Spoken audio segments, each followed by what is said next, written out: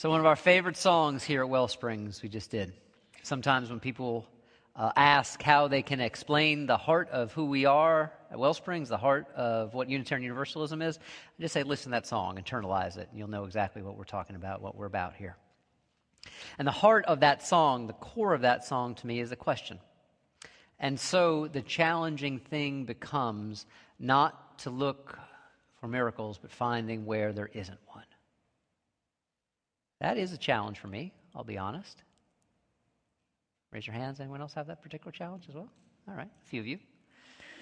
I think the challenging thing comes from this. We have a tendency to focus on the object that we're looking at or the experience that we're perceiving and expect that to give us the experience of the miraculous, rather than focusing on the who that is doing the seeking and the seeing, or the how we are opening the doors of our perception. Our great spiritual ancestor, great spiritual teacher, Henry David Thoreau, put it this way: to shape the means and the medium through which we look, the means and the medium of our perception, that is the highest of all the spiritual arts. So today I want to start out by telling you a story of someone who knew how to look, who had the art of perception, and who called me through their ability to work miracles. And no, they did not walk on the water or part the seas, but still they worked miracles because of their power to perceive. And it woke me right up from the stupor that I was in. It happened here, in a place in which you may not think miracles happen very often. The Grattanee Parkway toll booth. A thoroughfare in southern Florida. Now, to give you a little context to my life at this time, this was June of 2005. And this was a few days before I was just about to leave my ministry, the first ministry I had ever served, to gather up all our stuff and move up here to launch and to start Wellsprings. This was a time in my life in which not only was I was not even sure if my head was screwed on straight, I was not sure if my head was connected to my body.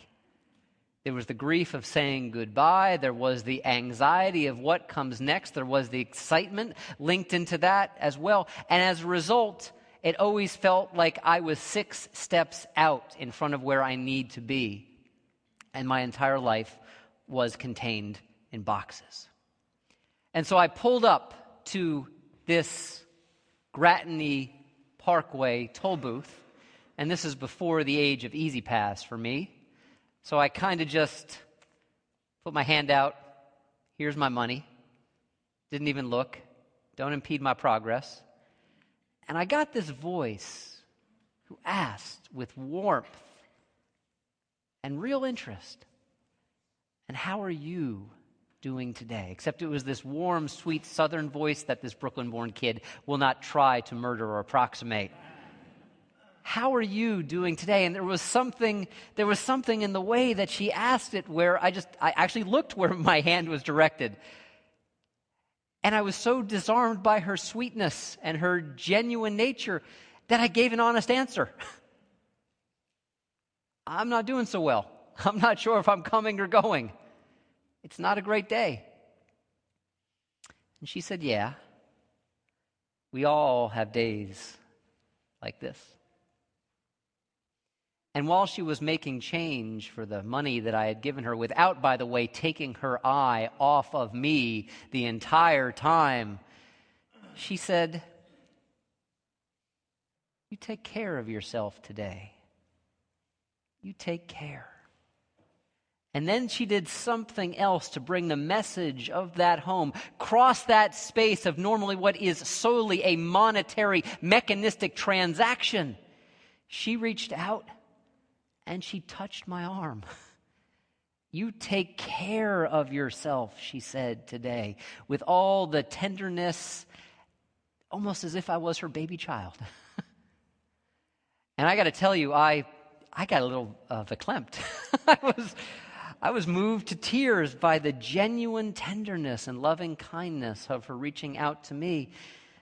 And I said, looking back at her, thank you. You have no idea what this means to me. You have no idea.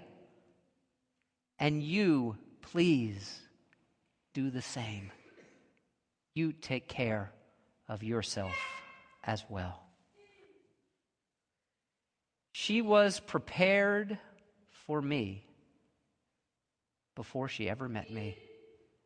Before she knew anything about me, and actually all she knew about me could be contained in this one transaction. She was prepared for me. She made space for me, just as we make space all the time for what's going on around us, right? It's about making space. She was prepared for me, and because of that, she blessed me. There's a guy who teaches at Duke University Divinity School named Craig Dykstra. And he teaches what's called practical theology, which, in my opinion, is the only theology that matters.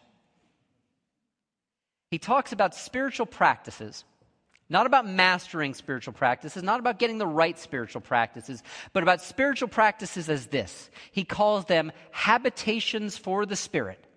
That what we're doing with dedicated, diligent practice every day is we're making room in our lives for the Spirit to make a home with us. For me, this brings to mind for the aspects, for the teachings of the Buddhist tradition from which I draw regularly. They're called the four limitless qualities. The four limitless qualities: loving kindness, compassion, sympathetic joy, and the one that I struggle with the most, if you know anything about me, equanimity. I am not so even-keeled, but I'm working on it. But here's what I really love about the four limitless qualities is that the literal translation of that word from the ancient Pali text, Brahma Vihara, means divine abodes. Bringing God home. Bringing divinity into our lives. Practically, intimately, in the ways that can change us. Almost as if we were creating a kind of nest for the spirituality in our lives, the contents of our lives, our stresses, our joys, our cares, nesting that in a way that we're able to receive this life just in the way that that toll taker received me, making a space. I think the degree to which we practice making our lives habitations, homes, abodes for the Spirit determines where we might find ourselves on this little continuum, this little chart here. On the one hand, we've got conditioning and habit, which can be words that are used positively. I am not using them positively today. I'm talking about habit, the habit of compulsion. Talking about the habit of behavioral, perhaps addictions or ways of thinking that, why do we do them? Well, we've always done them this way. Why? Well, because we've always done them this way. Conditioning, cultural conditioning, religious conditioning, the conditioning of our families that just says this is the way that we do it. And on the other side of the continuum, and by the way, if you could imagine that extending all the way off of the screen, infinitely, these arts of awakening. The arts of awakening, that's what I believe this toll taker had done, to be able to receive me and allow me to perceive my life. See, if we're practicing the arts of awakening, we might know what it's like to be unstuck, out of the ruts that we may find ourselves in. Free, more roomy, more spacious. More able to live, more able to love. So this is what I'll explore today when I'm bringing this message series, Sow Good Seeds, about the cultivation of spiritual character to an end. See, because for our spiritual lives, formation is much more important than information. And please don't walk out of here today saying, he said information doesn't matter. Information does matter. Being able to tell what is true from what is false matters. Being able to tell what is fantasy from what is fact matters. Information matters a great deal. But in a spiritual sense, when we're talking about cultivating our character, formation, the nest, the container that holds the contents of our lives is much more important than the information itself. Shaping the container is about forming our lives day after day after day after day to make our lives, our hearts, habitations and homes for the Spirit. Because the truth is this, and if we're all honest about it, we know it already. I try to be honest about it. No matter how well equipped, no matter how well prepared, no matter how well informed we are, things will pop up that we were not prepared for. There is no perfect information for every situation. There is no complete preparation for every situation. There is no final explanation for every situation. And that, my friends, is why cultivating our spiritual character matters. Because at the moment in which the gaps in our information, in which the gaps in our explanation, and the gaps in our preparation opens up, we can choose to stand in that place. Fluidly, lovingly, willingly choose to stand in that place of our not knowing and a spiritual character that calls us into that place of our not knowing. Because to refuse that is to engage in one of the primary things that is ripping our world apart right now, fundamentalism. Fundamentalism both of heart and of faith. I think actually emotional fundamentalisms are the bedrock upon which any doctrinal fundamentalism is built upon. Fundamentalism which says, no, folks, you can have it. All the preparation is perfect. You can have all the information and it's perfect. All that matters. You can have all the explanations that matter and it's perfect. Here it is.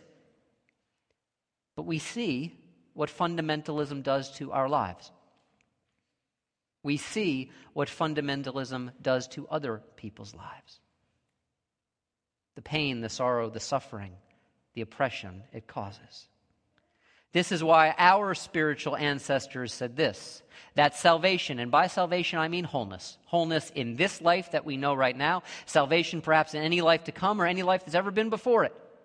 They talked about salvation by character, the capacity to create that nest, that habitation for the Spirit in our lives. That is salvation by character, wholeness by cultivating the very depth of who we are. Because without a developing character expressed through, just like that toll taker did, curiosity. She was curious enough to ask me how I was doing.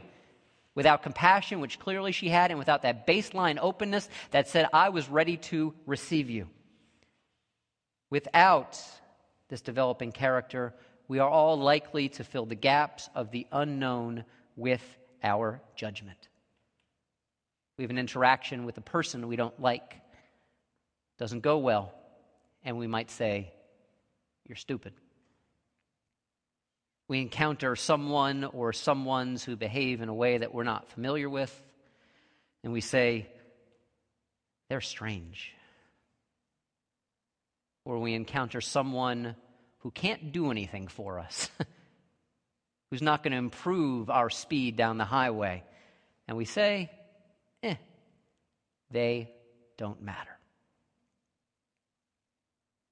We do this all the time in our lives with races, gender, ethnicities, differing political parties. See, in what we can sense in that place, if we learn to stand in the gap of what we don't know and face our own discomfort, or at the very least not knowing, is that character helps us perceive what it's like to actually feel uncomfortable in a productive way. We get to see, to notice if our discomfort is merely because we're relating to something that's strange to us, because we just don't know it yet, or whether, in fact, it's strange and unfamiliar because it's violating some deeply held belief. We get to see whether we're merely reacting out of fear, out of judgment, or whether we are responding from a place of deep value and heart. Which is to say, character helps us fruitfully experience what it's like to be uncomfortable. I shared this with a number of you a few years ago, I think. I once served in a congregation before this one in which there was a new team that came together, a new committee that came together to launch a new program. And, whenever we're launching something new, if you're not uncomfortable, you're not actually launching something new. And there was one member of this team who, the minute we would reach that place in which we didn't know how to do it yet, would always say, I'm uncomfortable. And all the energy and the rest of the team became focused on making him comfortable. And it never worked. Years later, I came up with the perfect response. Thank you, brain. That only figures things out 10 years later. Why is it our job to make you comfortable? Part of the cost and also the fruitfulness of our character is standing in those places in which we're not comfortable and learning what we need to know in those spaces. It's why if I had to describe my kind of philosophy of life altogether, beyond just political party or spiritual affiliation or even Unitarian Universalist, I would say this: I am a progressive traditionalist. I believe that these thousands of years old virtues like loving kindness, like compassion, like, even as far as it is for me, equanimity, like sympathetic joy, that these are enough to guide me into dealing with the places of my own discomfort. I will use a particular example from my life with you. I was 14 years old, and while I did not grow up in a homophobic house, I grew up in a homophobic culture. And so when someone older than wiser than me mentioned two people of the same gender getting married, I said, literally, my 14-year-old self said, that's strange. That doesn't happen. And then they asked me the question that mattered. Why do you believe that? And I had no good answer other than my own discomfort, which is to say my own cultural conditioning. That's all of what it was reducible to. And that's where that particular awakening started to come about in my life. See, if we get in touch with what it's like to feel the discomfort of our unfamiliarity, of our conditioning maybe fading away and something new coming to be, we can overcome that conditioning, and we can do this.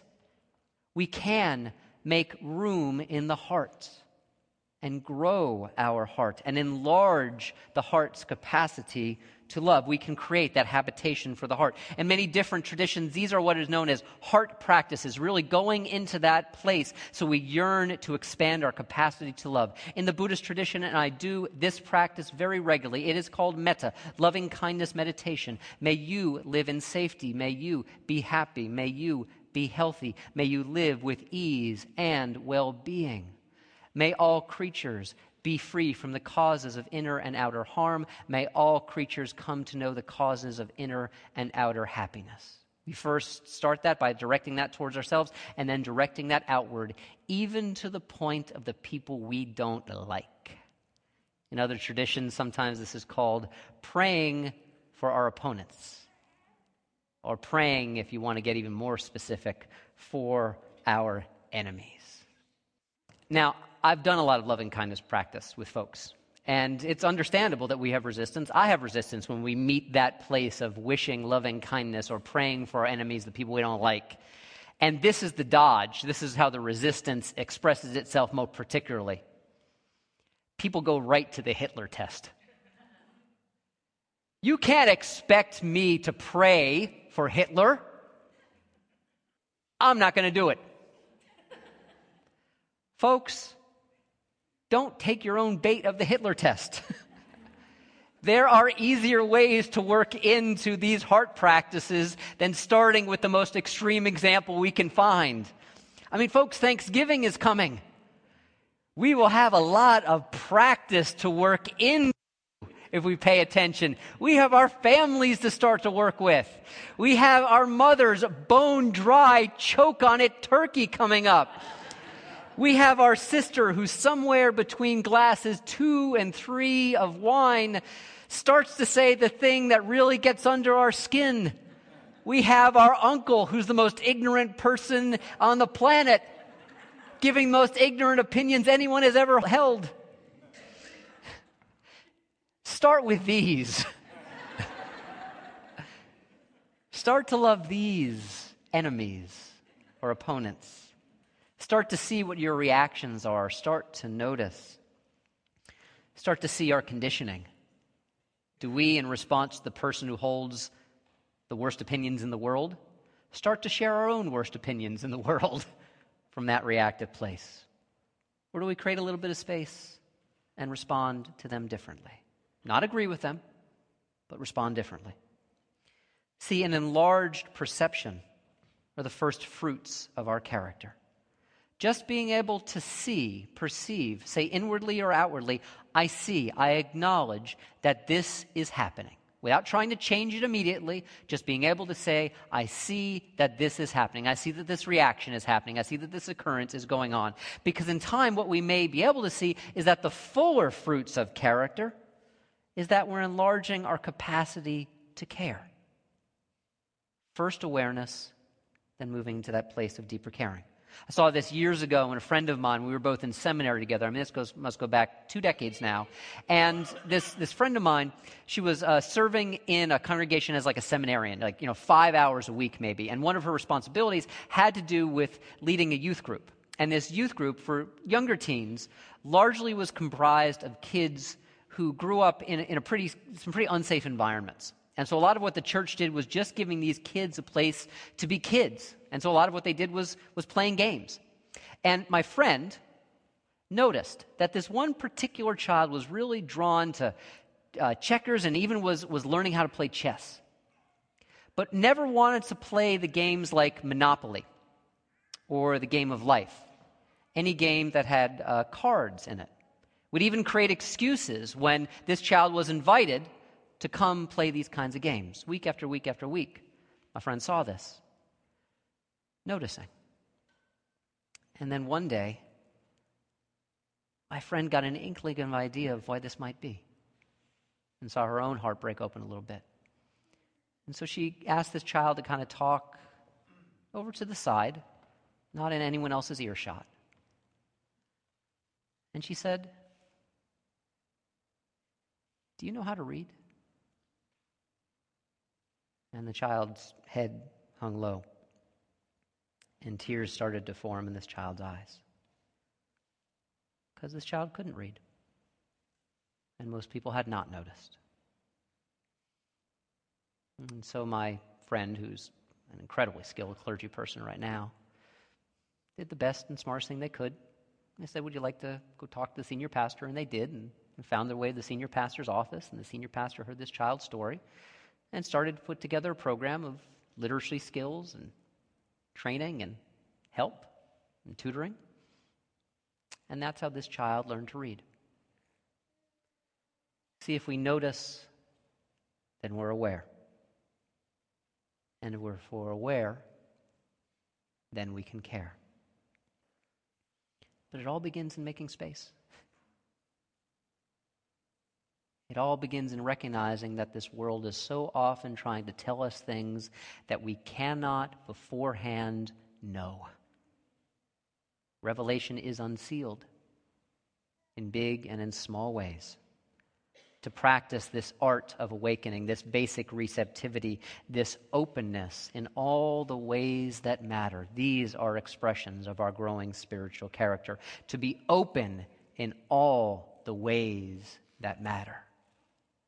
I found myself responding this past week to another way of being open that didn't sit all that well with me. It's something I put on Facebook, and it's actually something I think I first saw from one of you on Facebook. And it's this growing trend in our society to extend Black Friday, the shopping day after Thanksgiving, right out into Thanksgiving itself, to the point where stores never close. Now, of course, my first source of upset about this are the people who work in these stores, that they may not be compensated or have enough choice to be able to say, "No, I don't want to work on Thanksgiving." They may not have that right if they want to keep their jobs. And so this is a question of justice and fairness. And then there's also something deeper that nests this desire to be always engaging in buying, selling, commerce, whatever it is. That a society that does not trust the holy open spaces of Sabbaths and of not holidays, but what the word really is, holy days, days in which we're not supposed to do anything, days in which we're supposed to rest. What does it say about us as a society that we are creeping and creeping and creeping more towards a place where in the name of being open, of transacting, we are closing down all of that other inner space and removing from us the possibility and the need to be uncomfortable by doing nothing. This holy day season is a great time to practice and to see our cultural conditioning to doing and doing and doing simply because we've done it that way all the time. And to ask, what are the kinds of relationships that really draw us back to life? Draw us back to a life that is always evolving, always changing, always revealing itself. And so I want to end here this message series and this message today by a quote that I've really come to treasure over the years. It's by a guy named Poe Bronson, who writes a lot about living a called life, which has nothing at all to do with having the title reverend before you're tame. It has everything to do with understanding what our hearts urge us to be in this life. And he says in this society, there's what he calls the conventional success story. One in which each next step, the protagonist has more money, more respect, and more possessions. Like that here, that's not a bad story. But he offers a better story. I'd like to suggest he continues an alternative success story. One where this person is closer to finding that spot where they are no longer held back by their fearful heart, where their talent explodes and their character blossoms, and the gift that they have to offer the world is apparent. Why is this an alternative success story? Because we have made it alternative. Because it might make us uncomfortable. Because it may ask us that question about the only challenging thing not being that there are not miracles here already, there are. And we are it and them. But to say, do we have the capacity of perception to be able to even see the miracles in the first place? We affirm these miracles here. We call it the fact that the burning bush is blazing everywhere. Our last and most grounding of all of our core beliefs, the burning bush is blazing everywhere. A given and a gift, if we are able to perceive what is here. And so this is my question for us today, all of us, not you, me too. Are we creating enough space to notice and to become aware and to care? Are we practicing the arts of awakening? Amen. And may you live in blessing. Let's pray together.